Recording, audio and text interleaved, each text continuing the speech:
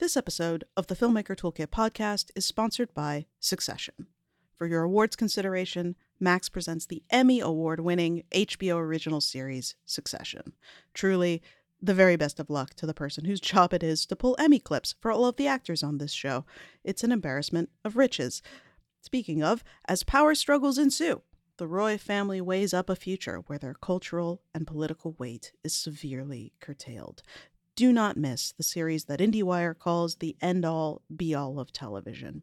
This show is not for tears. All the bells say you can watch it with open eyes because nobody is ever missing. Emmy eligible for Outstanding Drama Series and all other categories, Succession is streaming now on Max.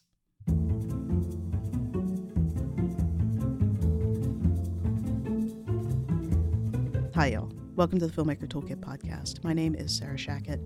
I'm a writer over at IndieWire, and all the way back in April, I had the pleasure of sitting down with Craig Mazin, who you true podcast heads have probably been listening to on Script Notes for quite some time. But he is, of course, also the co-creator of the HBO series The Last of Us, based on the Naughty Dog video game. I give that timestamp as a bit of a disclaimer because April was obviously before the beginning of the writer's strike, so this interview does not represent Craig doing any new press since the strike. And we kind of knew that this episode would be a little bit of a story in a bottle from the past that we would discover in the middle of a rockier future, much like The Last of Us itself. I really, really loved getting to hear Craig talk about all of the things he is so smart about: story, intention, perspective, tone, audience awareness. But we also really got into the visual language of the series as well, and how it supports the characters in the world of the show. Also, I am a giant The Last of Us video game nerd, so I did ask some questions about adapting the game, and you're all just going to have to deal with that. But I think those answers are fun and interesting too, so please enjoy this conversation with Craig Mazin.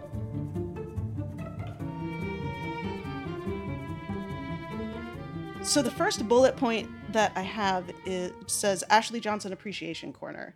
And also the Troy Baker Appreciation Corner too, let's be fair. But as someone who is such a huge fan of the games, first of all, the Last of Us games, I'm curious if there was some sort of aspect of the characters or of the world of the show that you got from playing the games that you wouldn't have necessarily picked up if you had been reading like a short story version.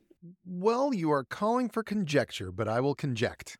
I will, because I did play the game, so I never had the opportunity to experience the story the way some people do. I mean, some people watch playthroughs of actual people playing, like say on Twitch streams, or some people watch playthroughs that have been edited for YouTube, But I did experience it for the first time as God intended, or at least as Neil Druckmann did, which is playing the game.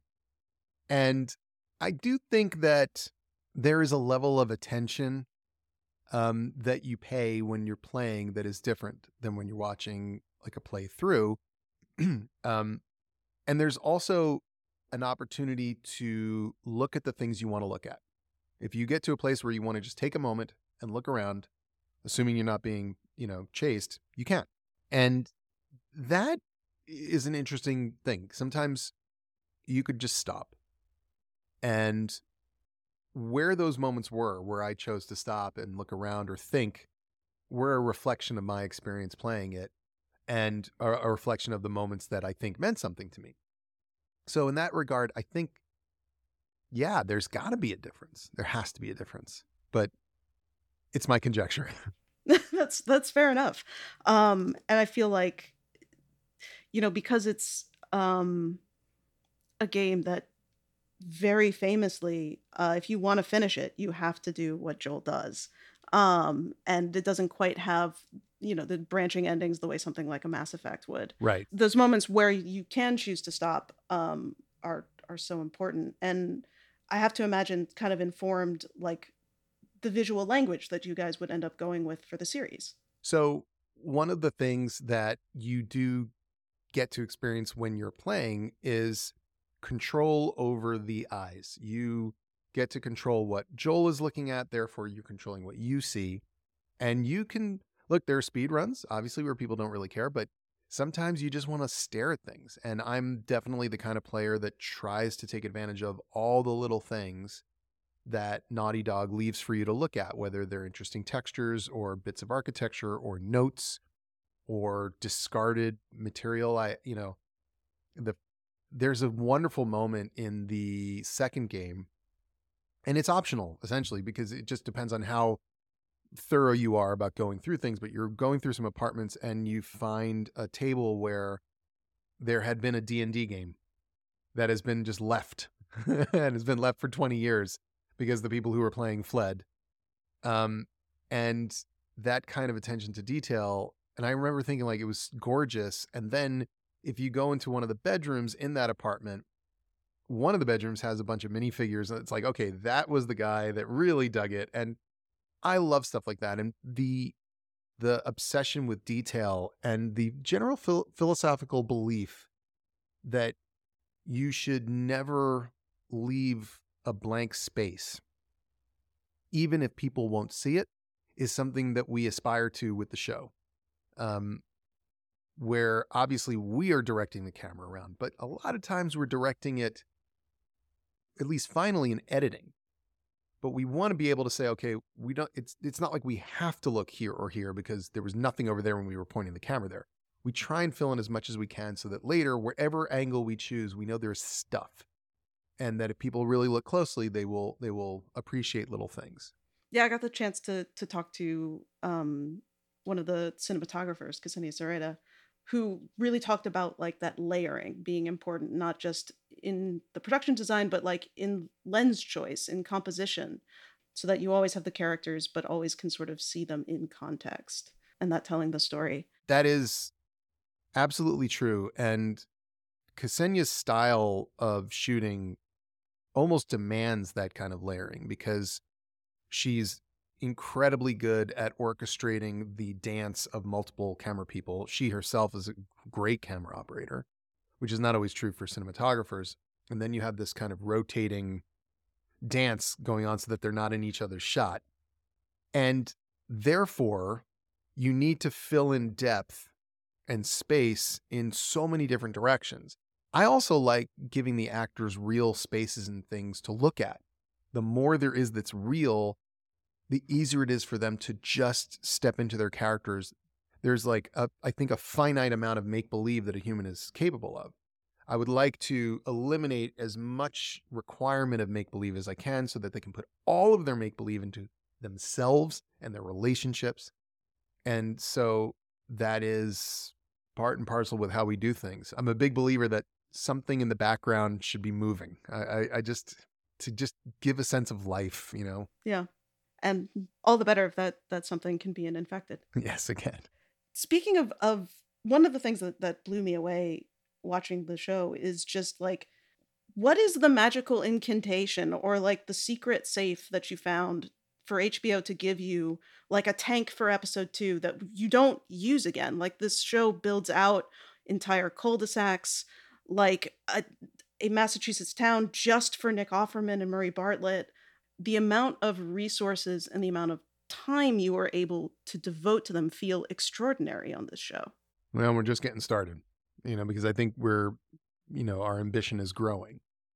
Well, one of the nice things about HBO is that they back their showrunners, and I'm not saying that we didn't have some good old fashioned knockdown, drag out arguments about the budget early on. We did. But then we land on something that is acceptable, that we say we can make the show. It was the same thing with Chernobyl, by the way. Obviously on a much lower scale because Chernobyl cost a fraction of what The Last of Us cost. But, it was sort of like, look, this is what we need, bare minimum, to make the show that we would be proud to have out there and that you would be proud to have out there. And you negotiate until both sides feel okay. And there is always a number, right? I take it back. There have been times, I think, where people just said, look, we can't do this for less than this. And the company's like, we can't. So, okay, we go our separate ways. But so far, so good with us. I think they knew going in because we wrote a very thorough outline. When I say very thorough, I mean it was like 160 pages of just everything. So they understood this is a road trip and we don't go backwards. It's a directional arrow, and we don't go backwards, and therefore we will be building and burning some stuff. Because you're right. Normally in television production, if you build a quarantine zone, your season takes place in the quarantine zone, because you want to amortize the value of those sets in that build, and we just don't. And they were really great about that. And it's going to be a little different for the next seasons, but the scope and scale of what we're contemplating, again, will be, I think, quite a bit increased. That's excellent. People can play part 2 and be excited the way that I'm excited. I'm not going to talk about it here. What I would like to talk about is you sort of set us on that journey with the first episode, which was the first episode of television you directed. Yeah. And so I'm curious, both the jump from features to TV, how was that? And also, what were the things visually that you were trying to sort of set in motion for the rest of the series? Well, there's a natural extension, I think, to directing if you're show running. It's not that every showrunner should be or can be a director, but you're doing so much of the planning work, so much of the preparation, and all these choices that directors and features will make. Casting and costumes and production design and palette and who's going to be the DP and how you're going to. So much of that gets done by you that it is kind of a natural extension. Then the question is, do you have a sense of how to shoot a scene and shoot it in such a way that when it's edited, you have the material you want and need? Do you have a concept of what matters, what is important, what isn't important? Do you know how to talk to and work with actors? If that happens, then okay, you've got a fighting chance. I think for me, the things that were important to establish right off the bat in the first episode were hyper-realism more than anything, and a certain kind of handheld fluidity that would allow us to feel immersed and also feel connected to the story in a way that was tense. I think that the more the camera moves around in camera-ish ways, the more the camera is positioned in a place that a human eye wouldn't be, the more it feels like it's being presented. And I don't want to present anything. I want people to feel like they're in it. That's how Johan Renck and I thought about Chernobyl. We just wanted everyone to always feel like they were right next to the person as part of it, immersed. And that was our way of, for this in particular, connecting back to the immersion of the game. So I think a lot of times what happens when people are adapting video games is they try and adapt the gameplay, but it's not the gameplay that immerses you. I don't think. I think it's just the immediacy of the environment and your position in it. And the way to simulate that, I think, through a passive process like watching television, is in part to shoot it in a way that feels non-presentational, non-stylized, bare bones in the sense of like grittiness and reality. So we spend all this money to make stuff that looks like what the world would look like, and not to fantasize, romanticize, hyper-realize. None of that stuff, at least for me and for Neil, none of that stuff would make sense given what we're trying to achieve. It's interesting that you talk about that immersion, because I feel like you are incredibly with the characters in the series, and yet there is also this, I felt this in Chernobyl too, this sort of overall sense of design and impending doom that is also present in the environment. Yeah. That is also part of what makes the action so compelling. But one of the things I really loved about Last of Us was that, unlike other series that are sort of playing in that dystopic or post-apocalyptic palette, the show doesn't look super dark or drab or dreary. And I would love to hear you talk a little bit about some of the aesthetic and design choices that kind of went into the color of the world. Part of it, again, goes to this sense of hyperrealism. And in reality, we don't spend much time in the dark. We sleep in the dark. If we're in the dark otherwise, and we're not watching a movie or something, we turn the light on. And if there are no lights, we either make our own with flashlights or torches or lamps, or we go outside if it's day. I just don't I think there is a stylized choice that some filmmakers make to drench everything in darkness because it is moody but sometimes I just laugh because I'm like, why don't they just move the curtain to the left? Mm-hmm. Why do they not do they all have like photophobia? Like what's going on? So I'm kind of old fashioned that I like to see things. It's like one of my weird things that I like to see things, you know? It's trickier when you're doing night scenes because you don't want to end up bathing everything in that fake blue moonlight, but you also want to be able to see things. So we use a lot of techniques, and I rely on our cinematographers to help, but they all understand the point. The part of it is, okay, here's what we're going to do. And oftentimes what we will do is expose things, or not expose, light things a bit more than we would maybe want them to be lit on the show. And then later, when we're working with our colorist and that process, we can then lower it down in areas where we want to kind of create a little bit more of that dark richness, and then keep it perhaps on a little section where we want to see faces. So we have interesting challenges, and we try as best we can to think about where we're going in the end. We don't need to capture that world perfectly in camera right now, as long as we know. The key is you have to have the information, you know, and they talk about like capturing information, especially we all shoot digitally now, essentially.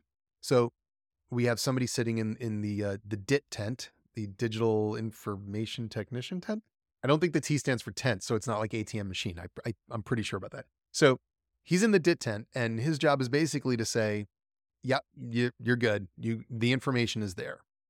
Then we can fine tune. But to me, seeing things is important because I only connect to relationships. This is just how I function when I watch things. I connect to relationships. So, for instance, a scene like in the second episode, Joel and Ellie and Tess go into the museum and they have an encounter with the clickers. They're in a pretty dark space. It's not purely dark. We made a choice that the windows had been boarded up, but some light leak is happening. So that helps to create a little bit of oomph, you know. Then they have their flashlights. And then, of course, there are these magic light sources that you don't even perceive but are there to help. But we use darkness there, I think, to great advantage without losing the faces and the connection between the eyes, because that's what matters more. I just have never in my life of watching things ever said, I'm so glad this is dark.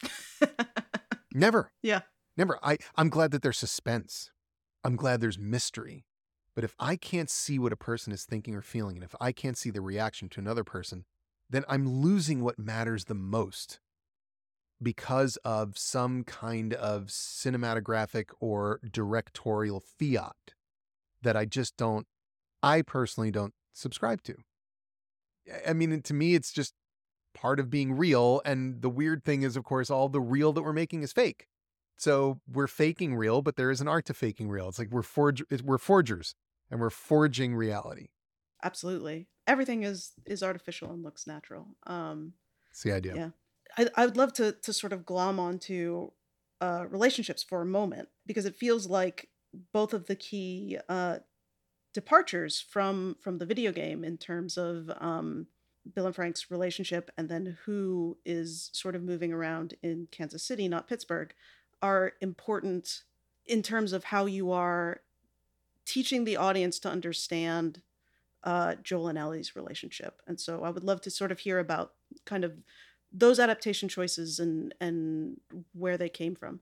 Well, they really did come from this core theme, which centers on the treachery of love. And we don't shy away from showing how positive and beautiful love is. It is the most positive and beautiful emotion we're capable of. It is the emotion that leads to new life and the nurturing of new life and the protection of life. It also leads to moments of beautiful sacrifice. So love is this incredibly powerful and noble thing. Love also has a destructive component. It can very easily turn into anger and violence.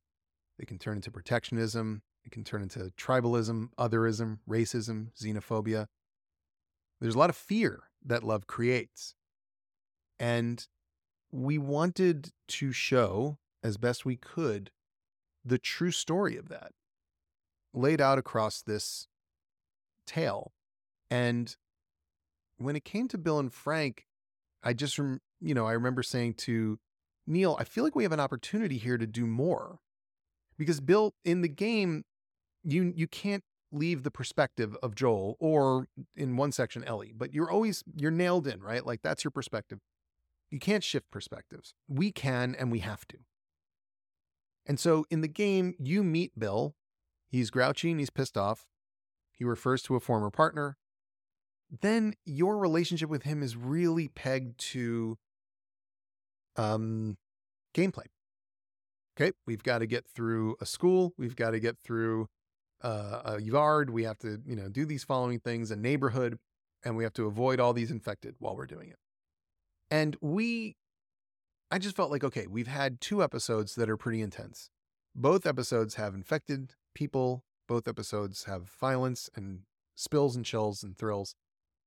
And it feels like maybe we could give everybody a breather because it's going to start up again pretty soon.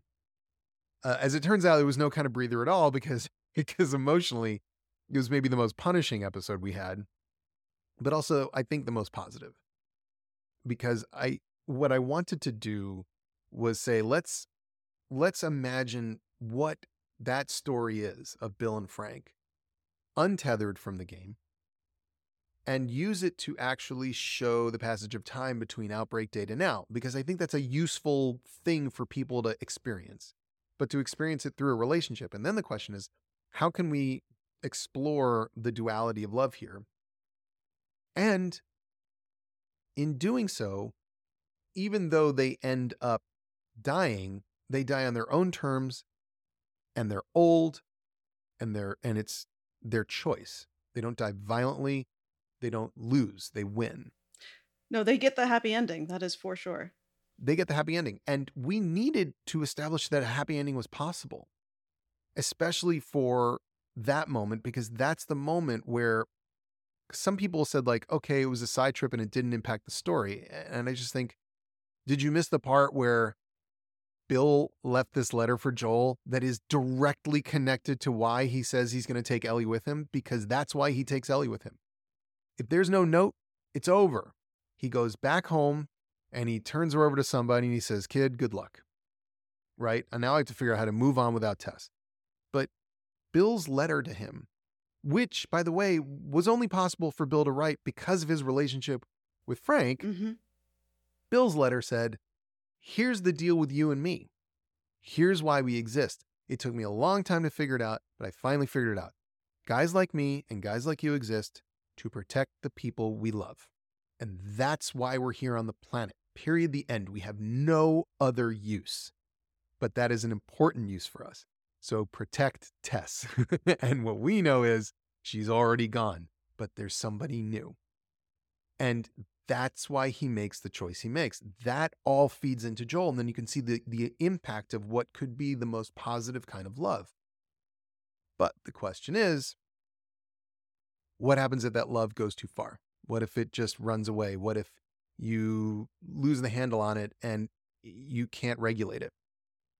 And that's the exploration that we then see in the next new relationship, which is the story of Kathleen, where her love for her brother, who was basically Jesus, pretty much, has poisoned her blood to the extent that she cannot stop herself from avenging him. She doesn't know how. Even if on some level she knows it's wrong, she can't stop.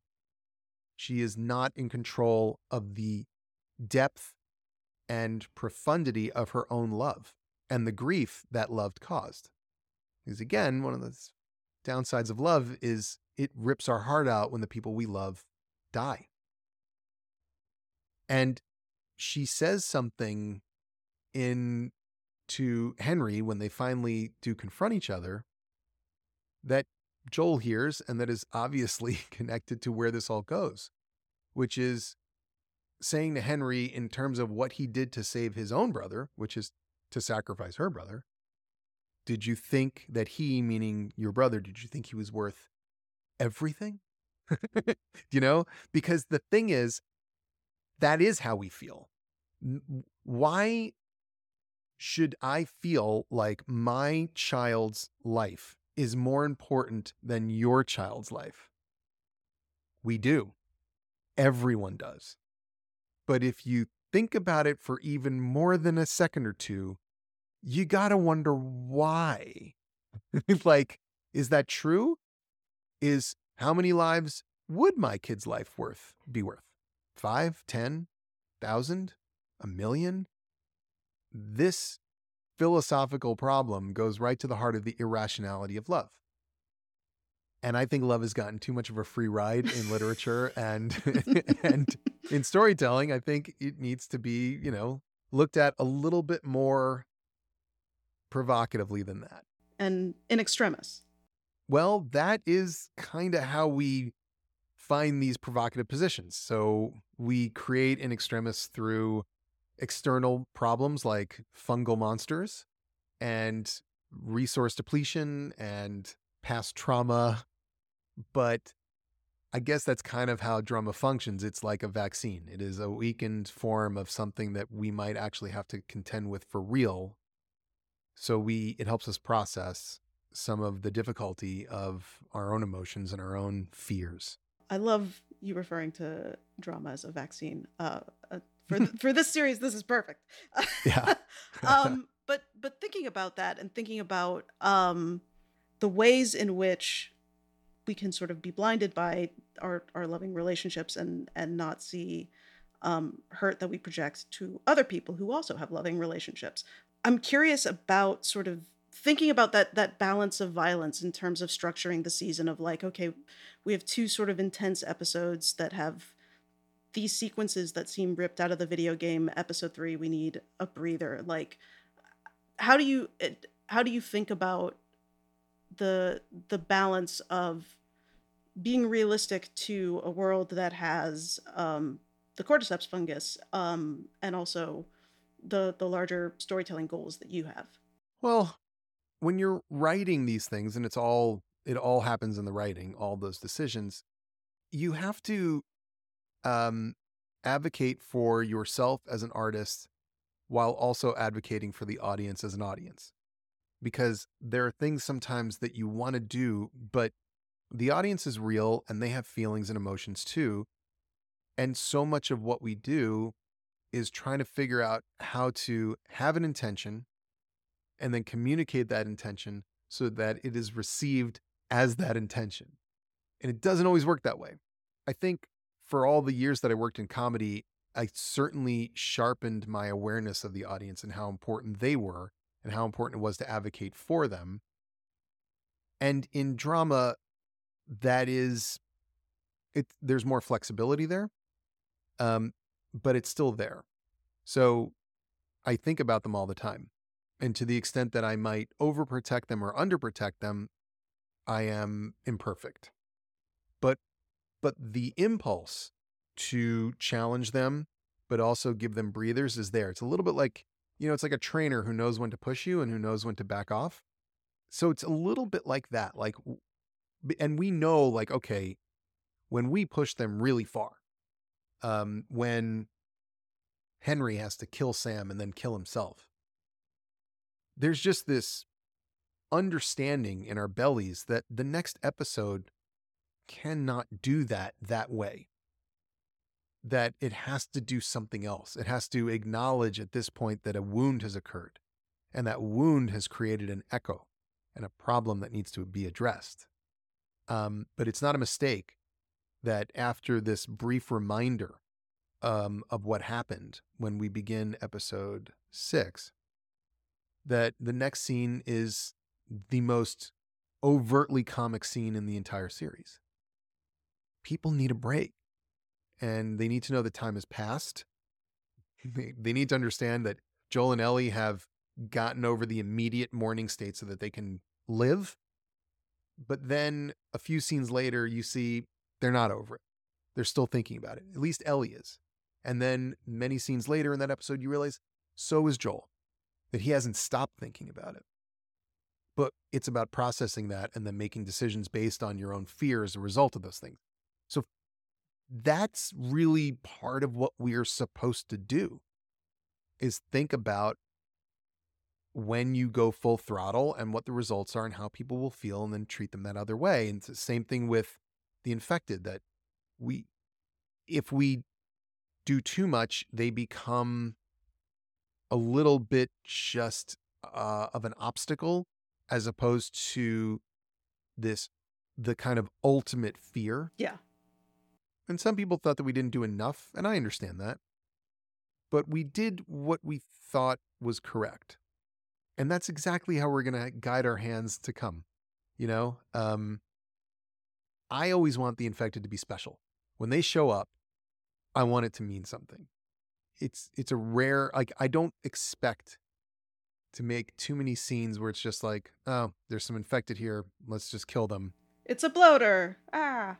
Yeah. And we didn't meet anything that escalated it. Yes. Nothing happened that impacted our relationships or anything like that. It has to be special. So part of the challenge for us is just making sure that those moments are special. And honestly, leave them wanting more. I'm okay with that. I'm okay with that. A great answer.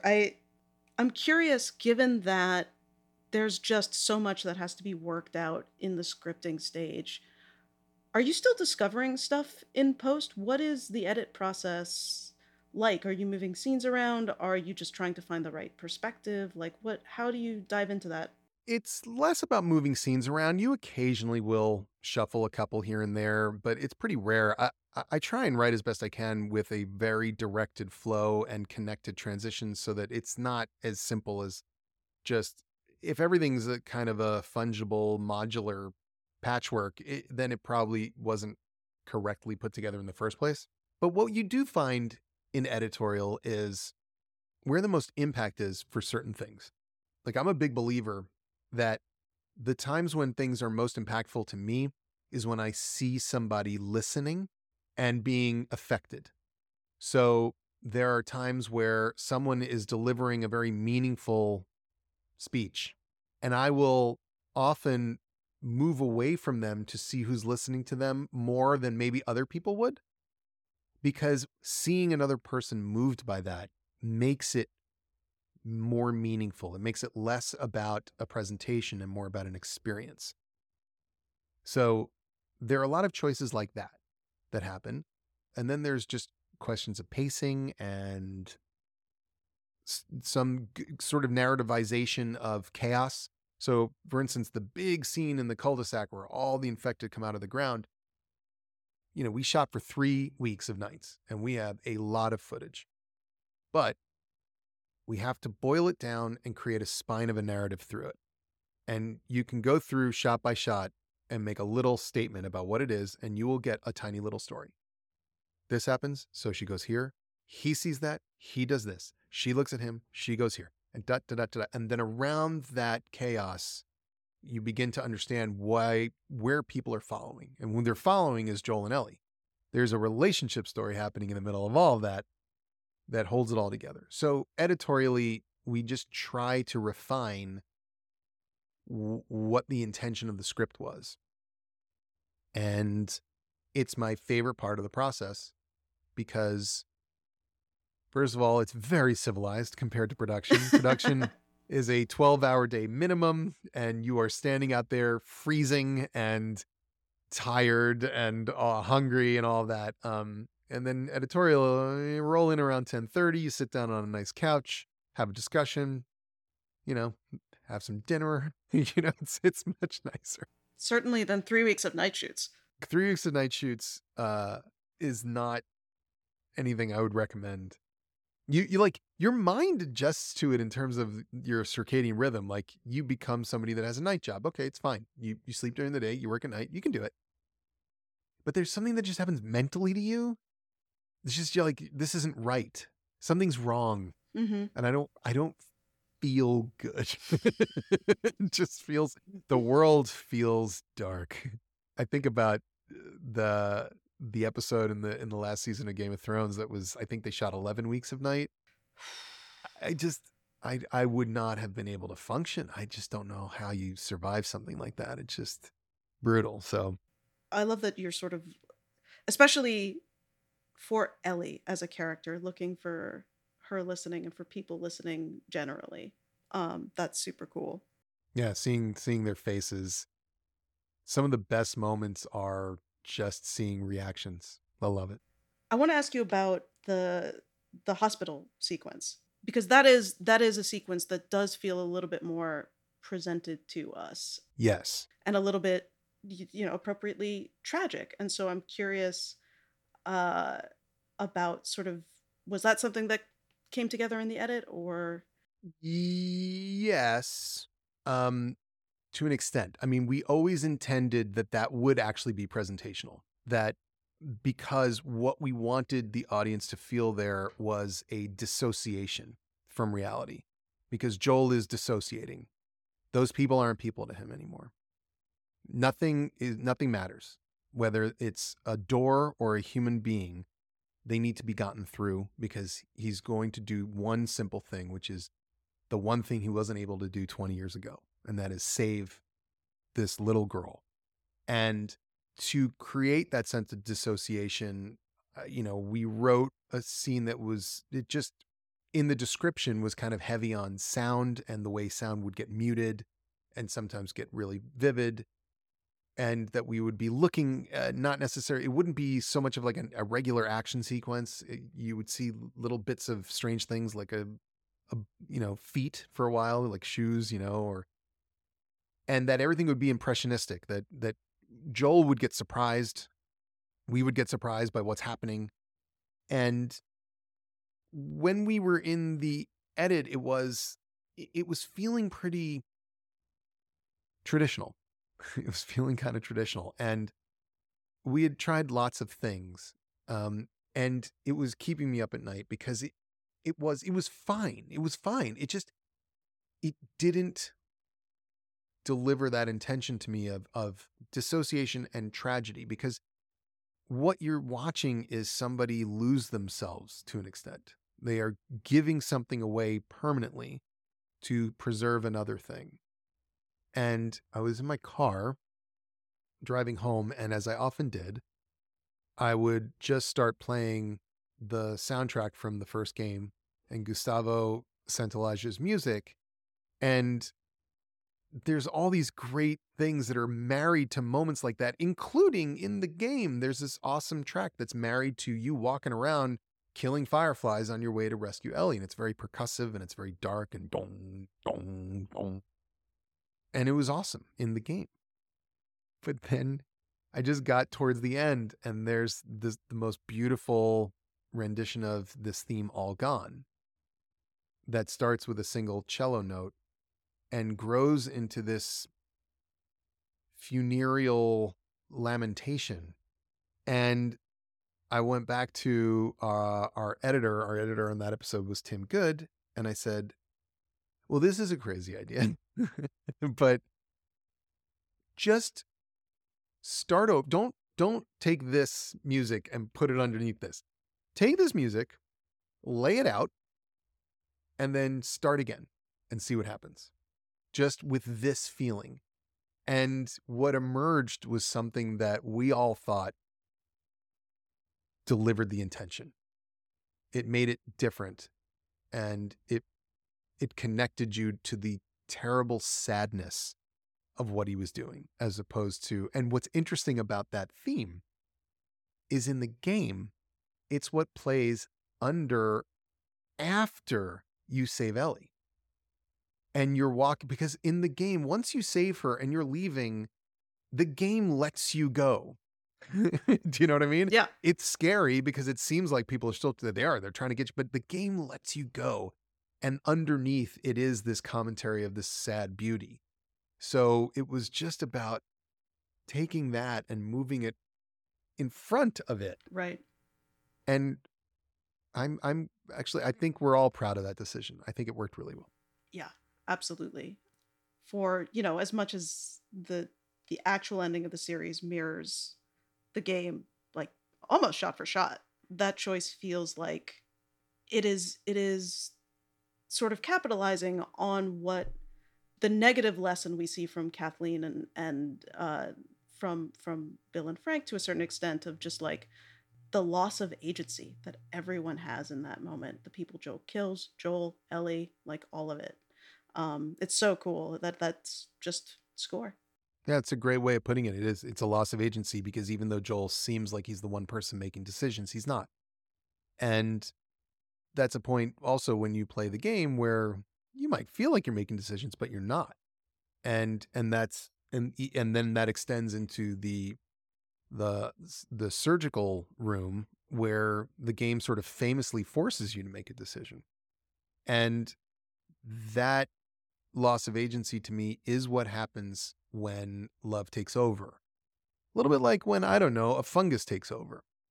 You're not you anymore. You're now being driven by something else that supersedes your morality, your rationality, your agency. And it's so sad to me. It's just sad. Yeah. Well, to make sure we end on not a sad note. Okay.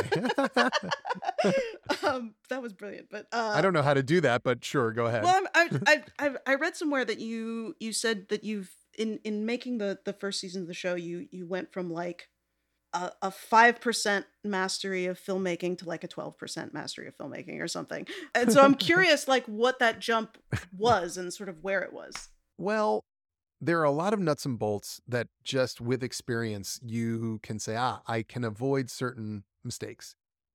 Sometimes the hardest thing is knowing how to compromise because you're forced to compromise constantly. Hmm. So the question is when, where, what is your goal? Is your goal to always solve the problem that's handed to you?